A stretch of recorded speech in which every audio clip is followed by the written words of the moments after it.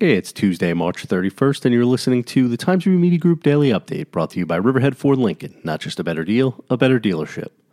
ProHealth has opened a drive-through COVID-19 testing facility in Riverhead, officials announced Monday. The facility, located at 1149 Old Country Road, will test patients by appointment only. According to a press release issued by Assemblyman Fred Thiel, the drive-through testing site is open to all, not just current ProHealth primary care patients. ProHealth is also operating drive-through testing sites at their facilities in Queens, Jericho, and Lake Success. Those sites are open exclusively to ProHealth patients. It's the first drive-through testing site to open on the East End. Earlier this month, the drive-through testing site opened at Stony Brook University. A Riverhead Town police officer has tested positive for COVID-19, Police Chief David Hager-Miller reported Monday. The officer, who is not being named, is home quarantined, and it is unclear how he contracted the virus. He's the first town police officer to test positive for the illness. The total confirmed cases in Suffolk County is closing in on the 6,000 mark.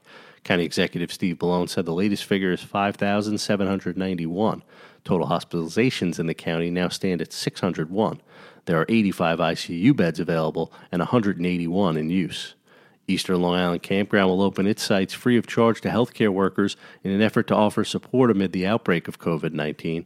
Healthcare workers in need of housing will be offered free campsites with water, electric, and sewer hookups, according to the owners of the 23-acre Greenport facility.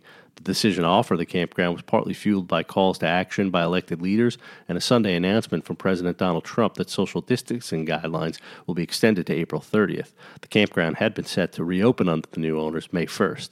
Expect mostly cloudy skies today with a high near 46 degrees, according to the National Weather Service.